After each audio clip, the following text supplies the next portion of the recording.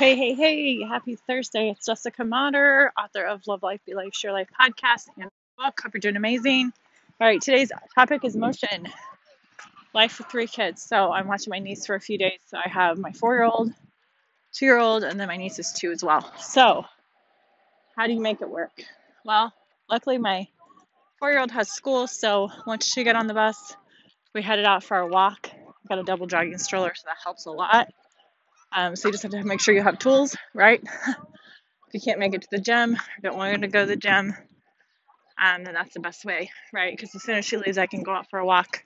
I'm averaging about 2 miles a day, and this 10-mile per week challenge I'm doing. And it actually worked out to be pretty well because I played in a volleyball tournament and I got some blisters in my feet, so I can walk fine. I'm just trying to give them a better rest instead of running. So that's what I'm doing. Hope you guys have an amazing day. If you get a chance, get outside, get some steps in, get yourself some fresh air. You know, the 75 hard says to do 45 minutes of exercise outside. So that makes a big difference. 2 workouts a day.